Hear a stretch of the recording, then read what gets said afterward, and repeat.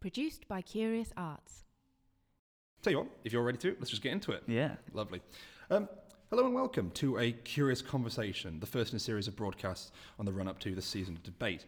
My name is Alex Mellor, and I'll be having a chat with my peers about their work in university, the challenges facing my generation coming into the world at work, and, well, just about whatever we get onto. We are Kurious Arts. You can find us on Facebook at Kurious Arts, on Twitter at Kurious Arts, on Instagram at Kurious_Arts, and search us on the internet at www.kuriousarts.com. So, Mr. Adam Brock, welcome to you, my friend. Hey, thanks very much for having me in. Oh, first one of the show, so you're taking the podcast virginity sort of thing. So how are you feeling, my friend? Yeah, I'm feeling good. I'm feeling kind of nervous, you know, being put on a spot like this, but I'm looking forward to it, and hopefully we've got something slightly interesting to say. Well, and that is what we're about to get onto. So first, before we get onto that, who are you, where are you from, and where did you study? I'm Adam Brock. I'm born and raised here in Sheffield, and I'm currently studying in Manchester. Oh, so you're local lad, but then why did you move over to Manchester for uni? Well, you know, I really enjoyed growing up in Sheffield. I really like it.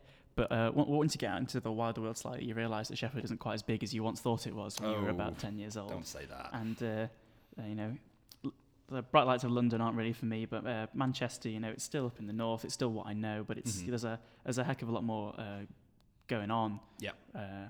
Both in, like, in the kind of music scene that I'm into, and I really enjoyed my experience around the university. And it still felt comfortable, you know. Manchester's not that far away from Sheffield. Yeah. I feel nice and comfortable there, but it's also experiencing somewhere slightly more exciting, possibly. And what did you study at Manchester? Computer science. I've got a couple of months left, and then I'm home free. Lovely. So, but we're not here to talk about computer science, are we? No. The piece of work that you gave to me, we got to look over, was an essay about Metallica, written all in German. Yeah, it's a little bit of a departure, isn't it? Yeah. So, tell me a little bit about that jump. So we go from computer sciences, correct, all the way over to Metallica, but it's in German. Yeah. So talk to me a little bit about that. What spurred that? Yeah, of course. Well, I always thought it really cool, the idea of being able to speak a second language, you know, seeing it on TV or in films. And then, of course, you meet a couple of people at school from bilingual families. Yeah. I'd always be really, really jealous of those guys. And it just happened the way school pushed me into it. The German was the one that I sort of fell into, and so I wanted to continue at university. Luckily, my course allows me to study a little bit of German alongside the coding and the binary and such. Mm-hmm. And this year, our task in German was to we call it a just make sure you're speaking directly into the mic. Sorry, there you go. We call it a Spawn. Dossier piece, and it's all about doing something that you find that you're passionate about, that you can somehow link to German. Right. And so I thought a really good way of testing my ability to express myself in German was to talk about something that I'm really passionate about. And that really comes across in the in the piece of work. So just to clarify, you're at Manchester, you're doing computer sciences, and you're also doing like a secondary course in German? Yeah, it's like a little module. It's worth about a sixth of the year. Ooh. That's not nothing. No, it's not nothing. Okay, so you told us a little bit about the essay, why it was written, and it's something that's passionate to you. Tell me a bit about the timescale. How long did it take to complete? So wrote this piece in about over about 3 days. Ooh, show off. Sort of like, well, but quite threw everything else out the window and quite a few hours a day. 4 or 5 hours a day. Yeah.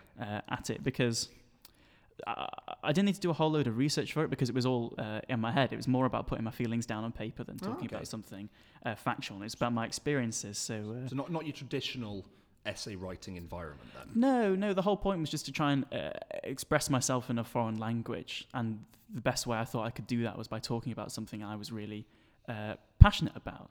And quite often, if you're really passionate about a subject, you've got a lot of the information in your head already. You don't need to go out and find some more. So a lot of the research, to be honest, was just sort of sitting back, closing my eyes, and trying to wind the clock back about 10 years to when the Metallica happened to me. So that was actually 10 years ago. So how old are you now, just for the listeners? I'm 22. 22. So you were 12. 12 years old. Yeah. Some would say far too young to be listening to such violent material.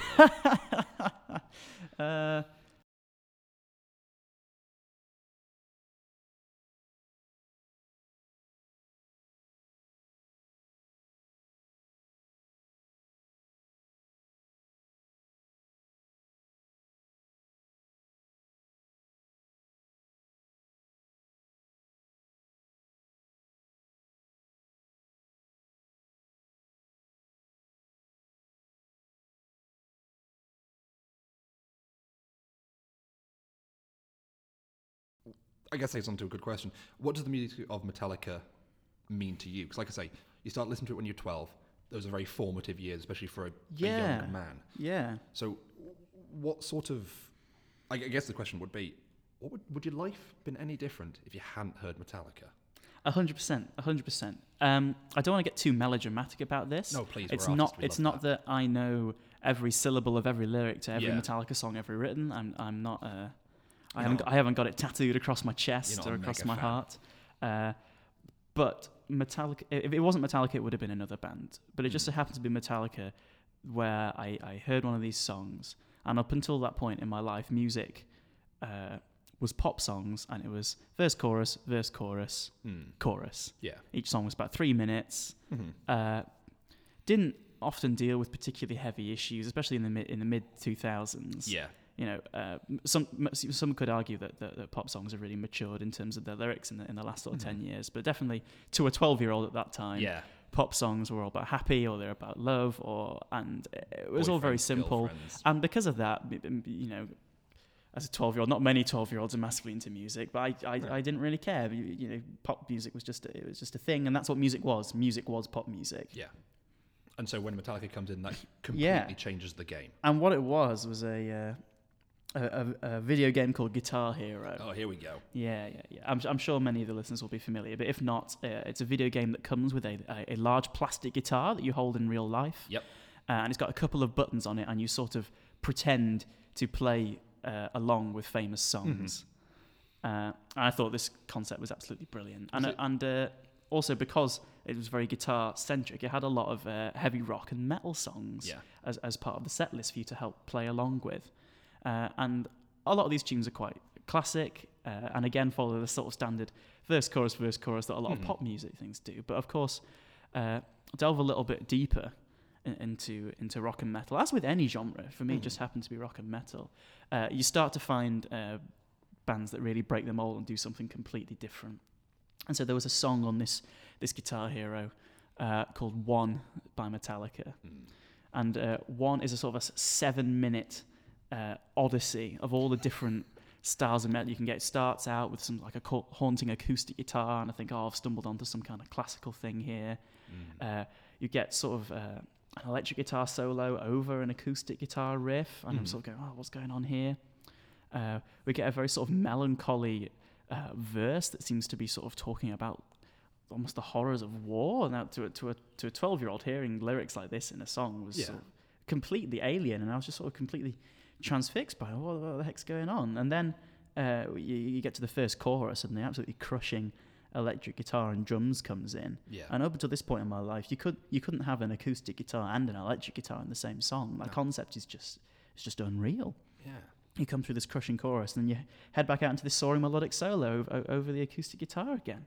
And just when you think everything can't get any crazier, we build into the end of the song, which the band described as having a shotgun riff, where they strum the low notes incredibly fast in order to sort of mimic a gun and war scenes and violence, and it just builds and builds and builds, and then we get this sort of, to me, it's the craziest guitar solo I'd ever heard at that point in my life, and it's sort of, I think you might describe it as a face melter, and it sounded very much like I like that term. Sort of the image, the sort of technological imagery. Imagine sort of Tron Legacy. Oh, I see what you mean. It sounded like old neon lights. Yeah, it sounded like neon flashing lights and everything you would stereotypically assume the world to be like in 70 years' time, when all of the scientific experiments we thought would happen came true, and then it builds and builds and builds and builds and builds, and then suddenly the song just ends, just silence, and you go from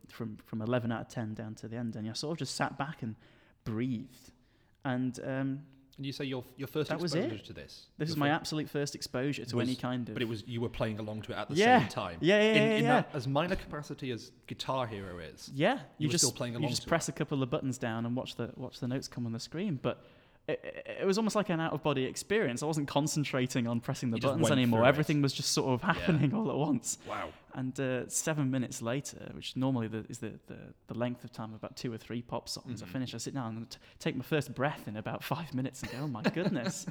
And again, at the risk of sounding melodramatic. It was just, it was so different to anything I'd ever heard in life at that point. Everything is, you don't really question anything at that age. No, everything you just just sort of happens you just to let you. it wash over you. Music is a thing. All films have a good guy and a bad guy. Yeah. All music is quite straightforward. Everything is just sort of, you sort of take everything for granted at that age. And this was the first time in my life I can remember just being utterly confused and amazed at art forms that could sort of buck the trend like this. And of course, as I got older, I saw films that obviously don't subscribe to the standard good guy, bad guy trope. They kind of blur the lines. Yeah. But this was the first, piece of artwork I'd ever seen which really sort of broke the mold and made me step back and go, wow.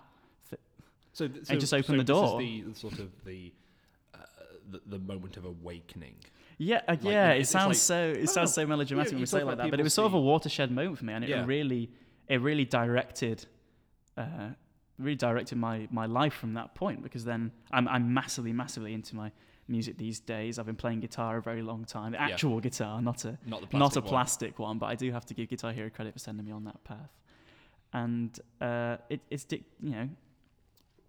dictated a lot of the life choices I've made as well, because I've fallen into these kinds of scenes, the metal scene, and punk and pop punk, and these music has become the most important experience to me in my life. I can't imagine any better entertainment than going to see a gig or something. And this and all this love definitely can be brought back to this one moment where I was 12 years old playing with a plastic guitar, and I heard a song that could be so different. It didn't have to. I'm not saying that this song as well is some kind of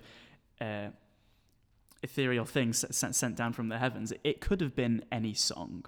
But it was by Metallica. But for me, it was one by Metallica. And secondarily to that, it was Through the Fire and Flames by Dragon Force. Well, that's right. For those of you, the people that don't know, Through the Fire and Flames, because it was a Guitar Hero World Tour, right? Legends of Rock. Legends of Rock, beg your pardon. Well, that was my first Guitar Hero, so when you're talking about these things, completely understand it.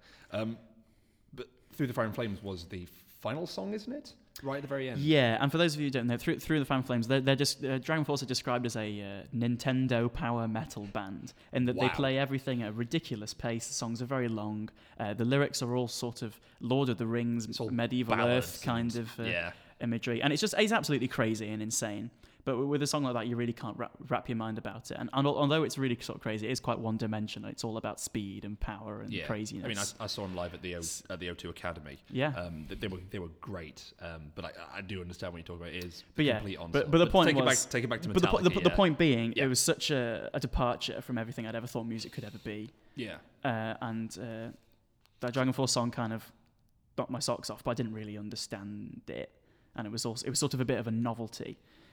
Would you say that was maybe a bit too much? It was a novelty. It did one thing really well, which was go really fast and be really crazy and almost shock the listener. I see. And it certainly shocked me. But what really sort of spoke to me about what on a musical level was one. Hearing lyrics like that, I'd really did, for another 5 or 6 years. I really didn't understand the meaning of the lyrics. Now, another 6 years on, I'll be 18, and I've studied a lot of history and developed emotionally, and start to contemplate the idea of what it might like to be in a war zone.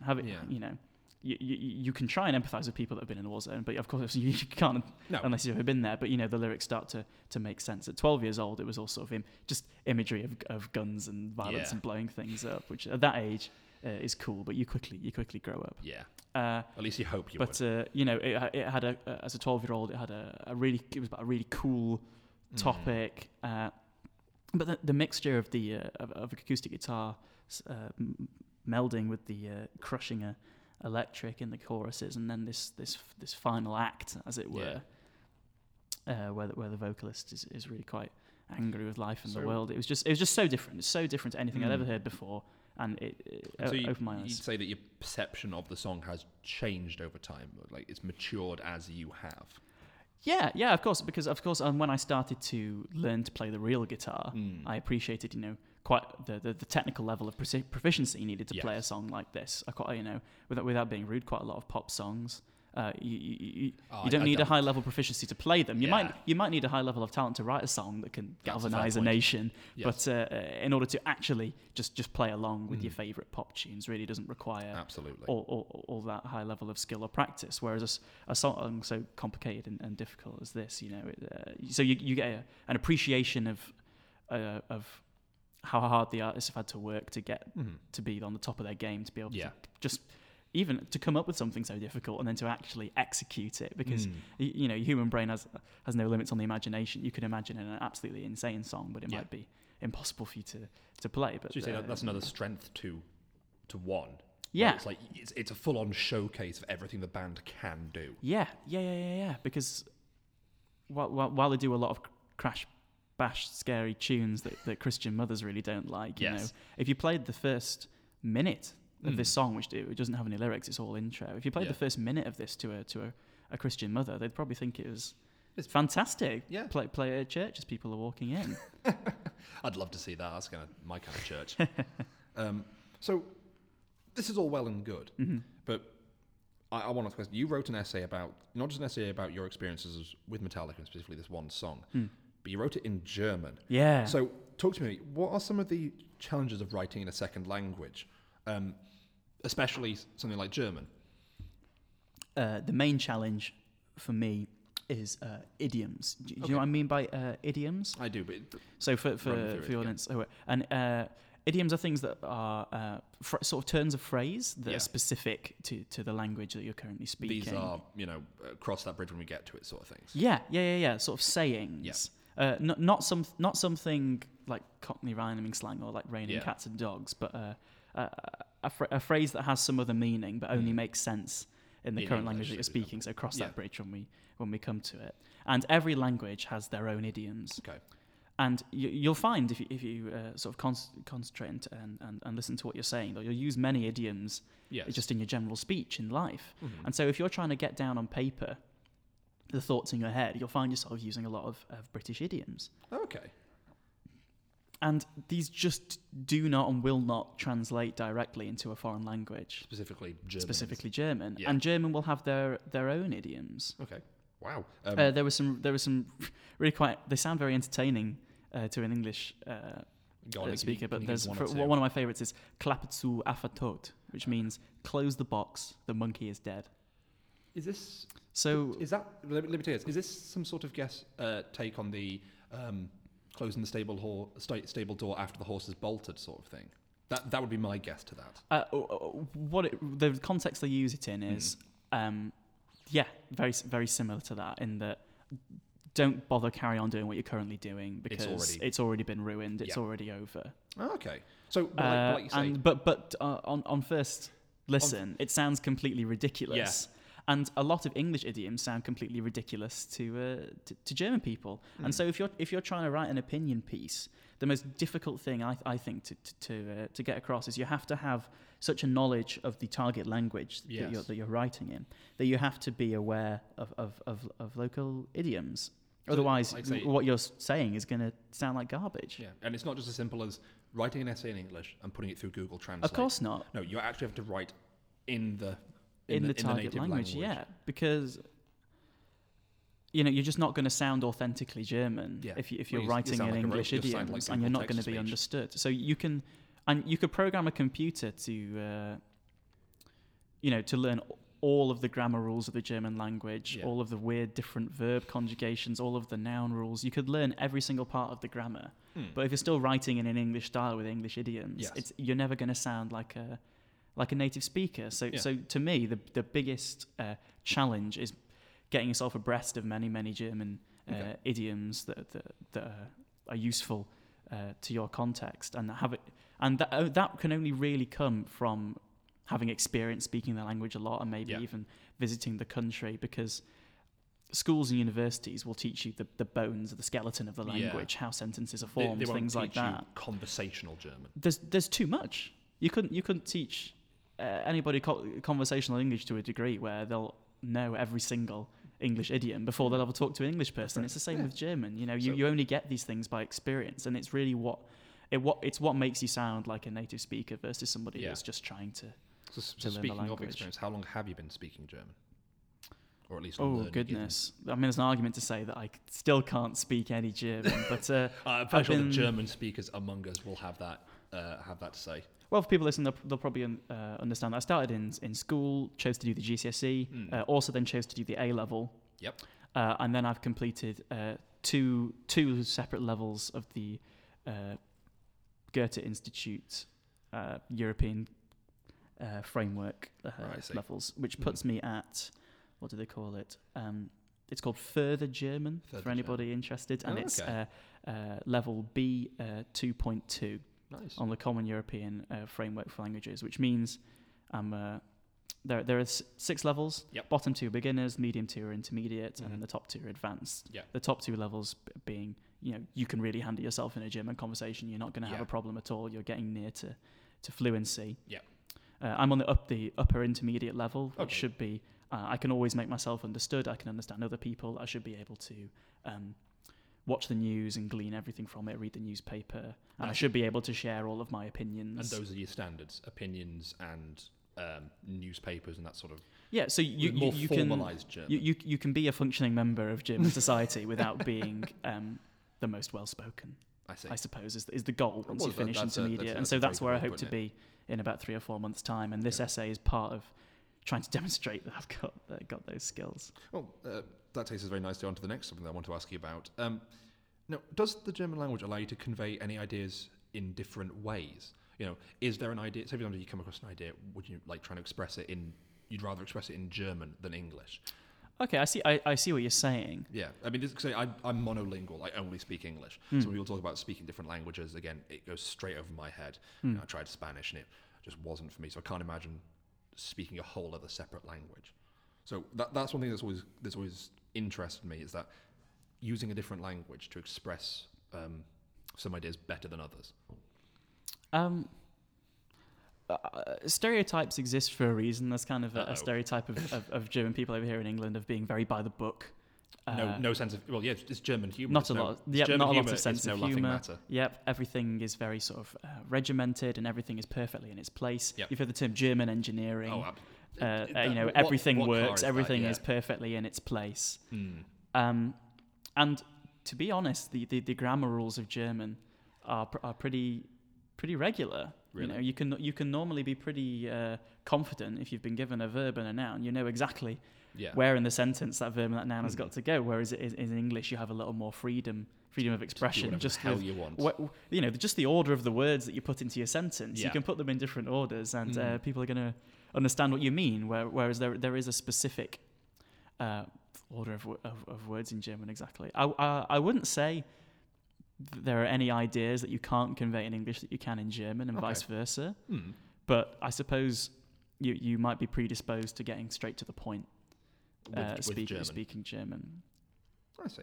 Yeah, everything is as it is. All of the nouns quite often exactly describe the thing that you're talking about. So I'm struggling to think of an example. But for example, a pen. Yeah. The noun for a pen in German might translate exactly as thing that has ink in that you write with, for example. Oh, I see. I get what you're saying now. For example, there was an example in school where in English we might have a very long sentence to say the referee is refereeing in the final of the Football World Cup. Yeah. In German, that is one word because you're describing a man, in this case, who is a football referee and also happens to be the referee for the final. I see. And that is all shunted together into one word, which describes this person. It's a noun. You're describing a person, and therefore, that is one. That was one example of a really, really long German word. Dense and getting your ideas across in just such a small amount of syllables, characters. Another good example is the Game of Thrones books. Oh, okay. Currently, correct me if I'm wrong, I think there have been 5 Game of Thrones books published in the UK across 7 volumes. 2 of the books are so long that they've been split across 2. So there are 7 volumes in the UK. Okay. In Germany, I believe there are definitely more, is the point of this. I think there are 10. I think there are 10 volumes, but the point being there are definitely more Game of Thrones books in Germany. So how does that sort of level out? If you can have a whole sentence about a referee at the World Cup, turns into one word. One word, yeah. How does it then expand out to being 10 books rather than 7. Yeah, because the German language is a little bit more verbose. Okay. You describe everything exactly, and the way the grammar rules work, you need quite a few more words to describe the same thing in English. If the writer of Game of Thrones is describing a battle scene, and he's saying there's people here who've been decapitated, and there's people over here who have been injured, and the sun's beating down, and blah blah blah blah. You need more words on the page physically in German in order to get those same ideas across. I see. Just because of the way that the language is formed and the way the words work. So that is a good example that German can be. Doesn't have to be, but can be a lot more verbose than English and getting across the same ideas. Oh, lovely. Three books longer in some cases. 3 books of extra words. There you go. Speaking of German in this sense, has it actually... Because again, people talk about the pros of being bilingual, having extra job opportunities, being able to go to different places, all that sort of stuff. Has it helped you in any tangible ways? Say, for example, even with the computer science degrees. It's interesting you asked that. It has actually helped me in one very, very tangible way. However, I wouldn't agree that it would tangibly help everybody. When applying for my work placement midway through my degree, there was a tiny little bullet point at the bottom of the desirable skills, and it was can speak German. Wow! And it turned out absolute silver bullet there. Yeah, this is the job that I ended up getting, and they did very briefly quiz me on being able to speak German in the interview because I said that I could. I just said one sentence about the weather, and they were convinced. Not very good German speakers. But the point being that I was part of a. Without going into too much detail, I was part of a team that fixed computers, very large computers, and Hang on, you can't say that. How big were they? How big were the computers? Bigger than yours. Damn it! Hey. but the main customer that my team were charged with working with, all of the engineers were based in Germany. And they were all German. There you go then.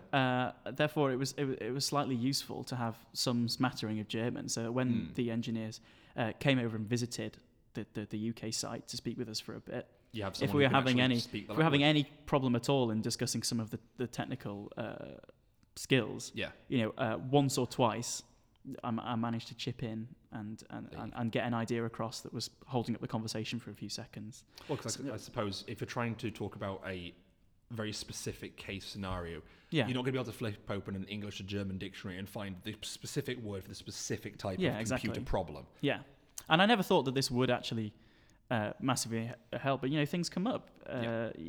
You never know when you might have to talk to a German person, a German computer engineer of all things. So it has tangibly affected me. However, all of the other jobs that I applied for and was either successful or rejected. None of them asked for German. Not even a little box that says, I'm bilingual, hire me.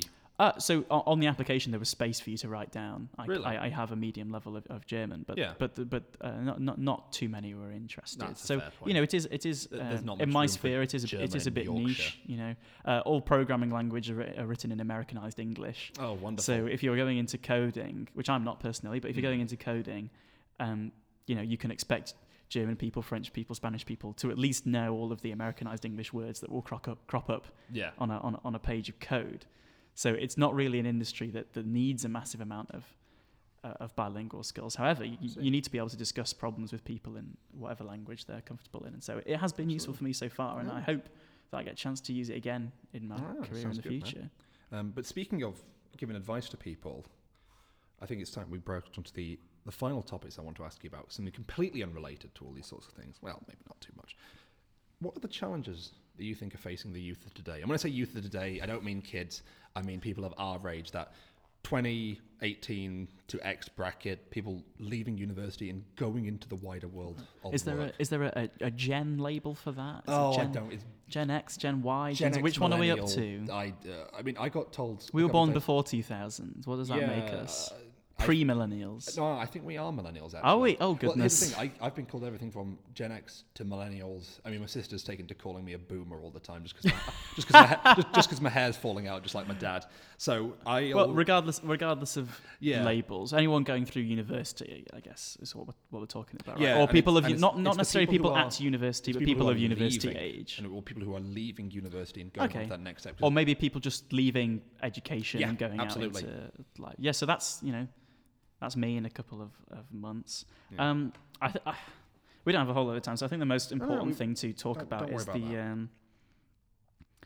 I think the only way really to describe it is an epidemic of mental health issues that people our age are having. Okay. And it's not clear whether mental health is just poorer in young people these days and it was better 20, 30 years ago, Or maybe it just wasn't even spoken about. people were too concerned about the stigmas attached to actually talk about it 20, 30 years ago. We can't know for sure, unfortunately. But what we do know for sure is that the number of cases of people our age asking for help and admitting that they feel they're having issues with their mental health just keeps exponentially increasing. I suppose it's better that it's, I don't want to say out in the forefront, but it's better that it's out and not swept under the rug. Yeah, you can't get help if you don't tell anybody about Exactly, it. yeah. So it's good that people are feeling happier and happier to share, but it's just awful that there's awful statistics. I'm not going to quote one now because I don't know them by heart, but it's something. Massive amounts of people our age, 1 in 3 or something, are saying that they're struggling with their mental health, which is just, it's so sad to think about.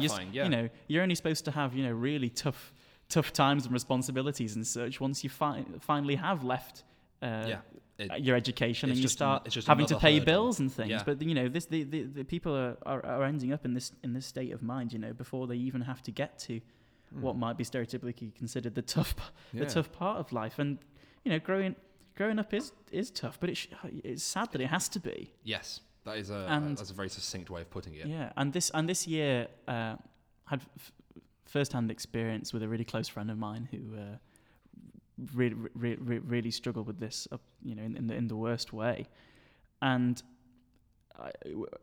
everyone in my sort of friendship group and I were just taken aback, really, at that so many people we know are being affected through mental health problems like this, and something's got to be done. We've got to get to the root cause of it somehow, because for the fact that the numbers are still increasing, we have all this awareness. We've got great charities involved that are getting more and more funding and helping more and more people, but the numbers of people suffering are still increasing, even though we're supposedly supposed to be improving our service and helping people. I guess the thing I'd shoot back at you on that one is, well, maybe solving the mental health crisis of our generation is a bit much for the first episode of the podcast, but if you encounter someone, like you say, who had potentially mental health issues of some variety, or there's someone listening to this podcast who may have this issue, what would be your advice to that person? Like, it can be as big or as small as, like, find your family, tell them that you're going through a tough time. Yeah. Well, a lot of people feel very alone. So I've heard 1,000,001 people say this, but it is just the truth that if you can find somebody that you trust well enough to not judge you or put you under any kind of duress, then just tell people. Yeah. That is the number one most useful thing. And while it won't actually, get rid of all of your problems, the idea of having it out in the open and other people knowing can be quite scary. But it massively helps, and it puts you on the route to being able to get yourself back in control of your emotions and such. And that's what I'd like to hear people doing, is telling. I whenever I've got problems or something like that. Luckily, I've never had such a problem that I would class myself as having poor mental health. But problem shared, problem halved is something I massively believe in. But it's not the same for everybody. Some people are really quite anxious when a lot of people they feel that a lot of people know that they've got. You said it yourself. It's reservations about that stigma attached to having poor mental health. But to end on a slightly more positive note, you got any good stories coming out of university? No, it doesn't have to be a horror story. This is PG, right? Allegedly, yeah. But, it's our podcast. We can do whatever the hell we want with it.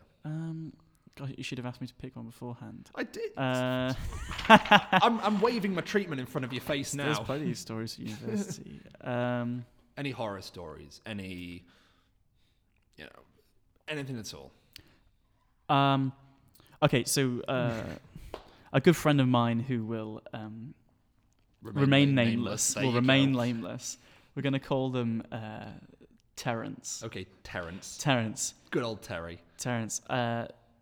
Back in first year, Terence and the rest of our floor and halls were going out. Unfortunately, I had some kind of tonsillitis, and it was a Monday. That's a very convenient excuse. It's a double header of why not to go out. I got a lot of stick for going out that night, but I ended up out anyway. Okay. So Terence, good on you. Terence and a couple of our mates went out on the Monday night. People from Manchester will know where they ended up on a Monday night. And I was struggling to sleep, staying up watching YouTube videos. And about 11:30, got some strange messages from Terence on Facebook. They were written in the third person. Well, I am Terence. No, in the third person. Oh, like, no. Your mate is here. He seems a bit out of it. And I was like, So I gave Terence a call. And or the person talking about Terence. Yeah, I gave Terence a call. And the person that picked up wasn't Terence. Oh, no. It was some guy quite a thick Northern accent. Your mate's here. He's in a bad way. You better come get him. I was... bloody heck. No. It's about, I don't know, it's about midnight. And I was slowly putting my shoes on. I was like, God, I've got to go into town. I've got to find him.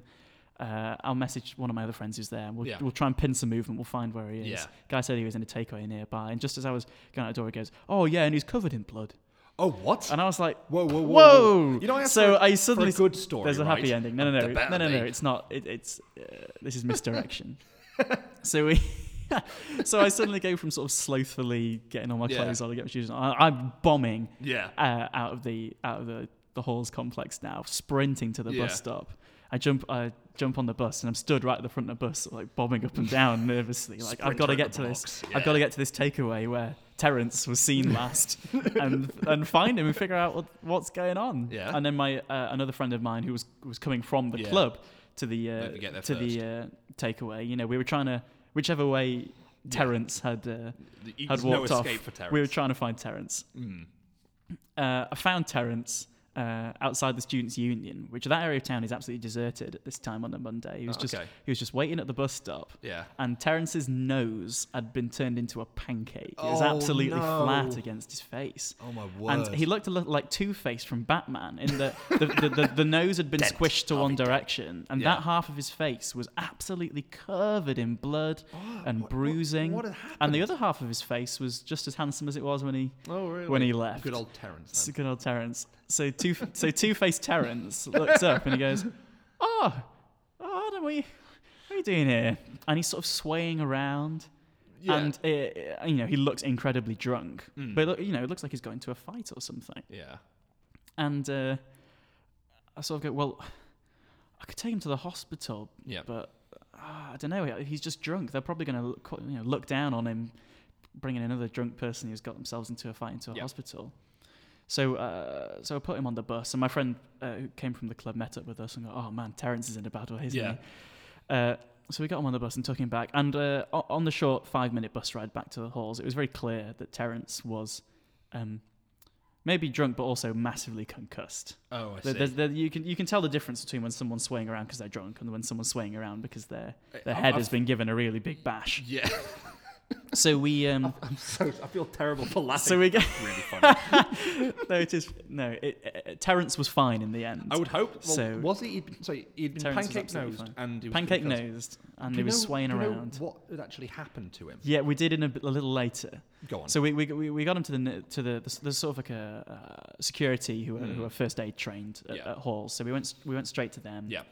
And the guy said very clearly, Terence has Has a concussion. Has a concussion. You better take him straight. You better take him straight to the hospital. Yeah. And he was saying things that really scared. He said, he's probably okay. He's clearly broken his nose as well. Yeah. He might be okay to stay here, but you'd feel awful if you didn't take him to hospital and he didn't wake up tomorrow. We were like, well, I guess we're taking him to hospital then, aren't we? And he goes, yes, I think that's probably for the best. It's like, you haven't really given us a choice here, have you?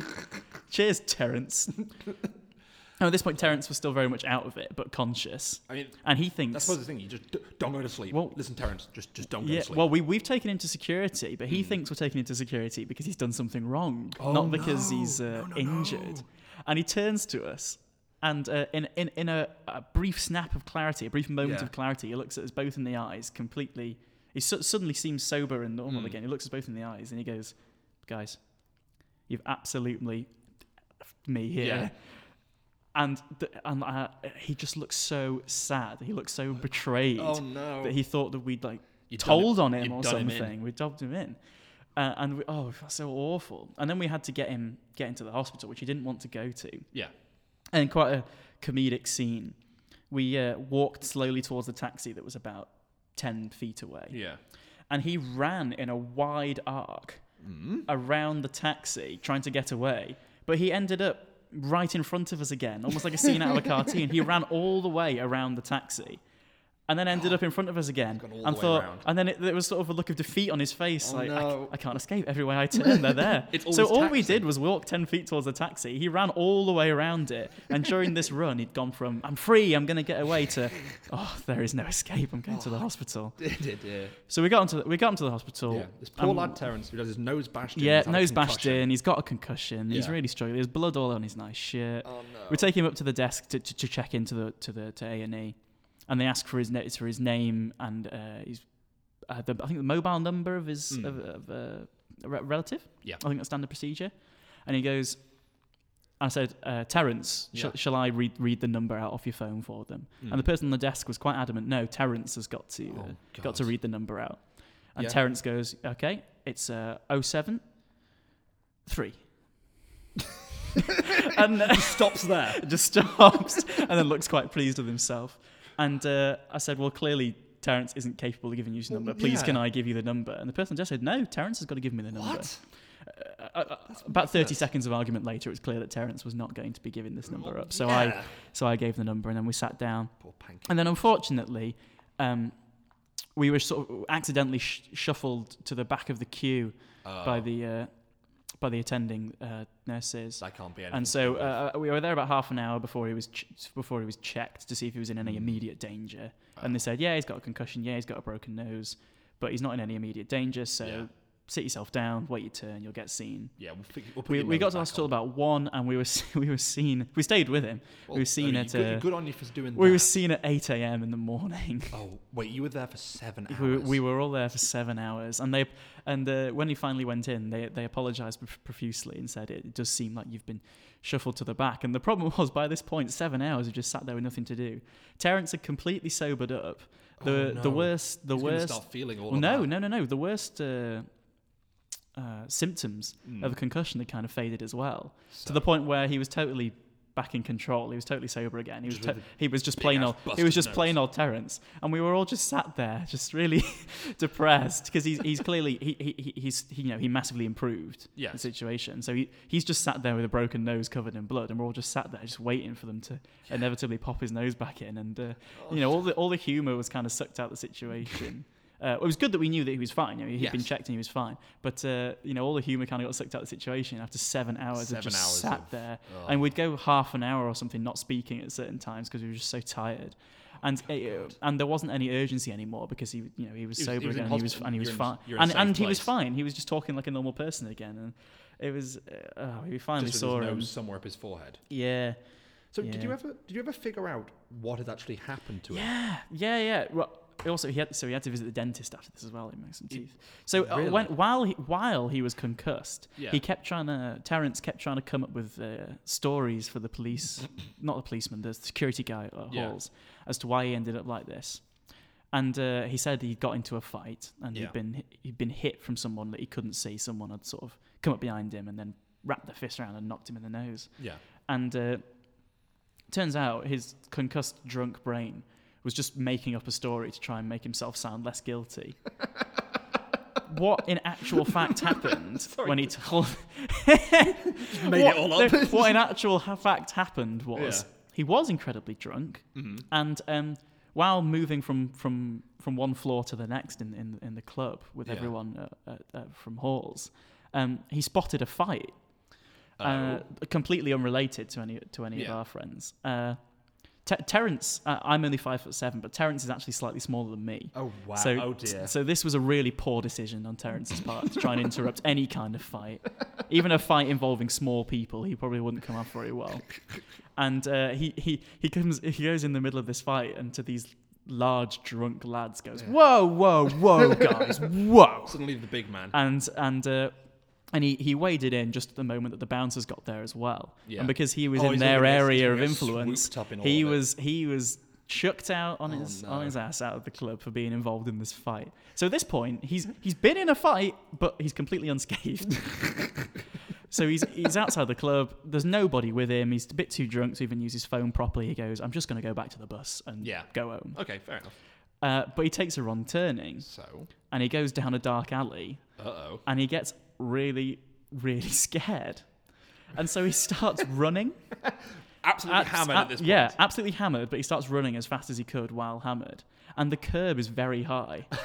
And just Looney Tunes style, like running off the edge of the cliff, he just sprinted off the edge of a large curb and just because he was too drunk, Terence didn't put his hands out to stop him. So he just landed nose first into the floor. With his face. Yeah, he ate the floor with his face.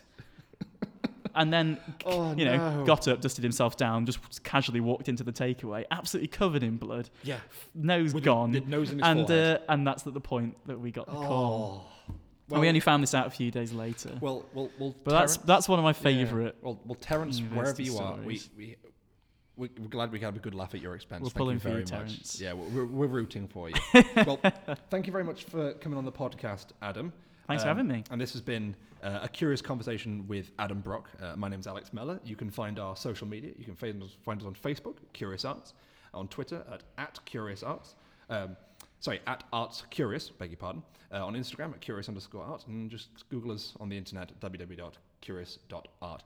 Thank you very much for coming on, Adam. Tell us a little bit about German and about poor Terence right there at the end. But like I say, thank you very much. It's been an absolute pleasure. Thank you.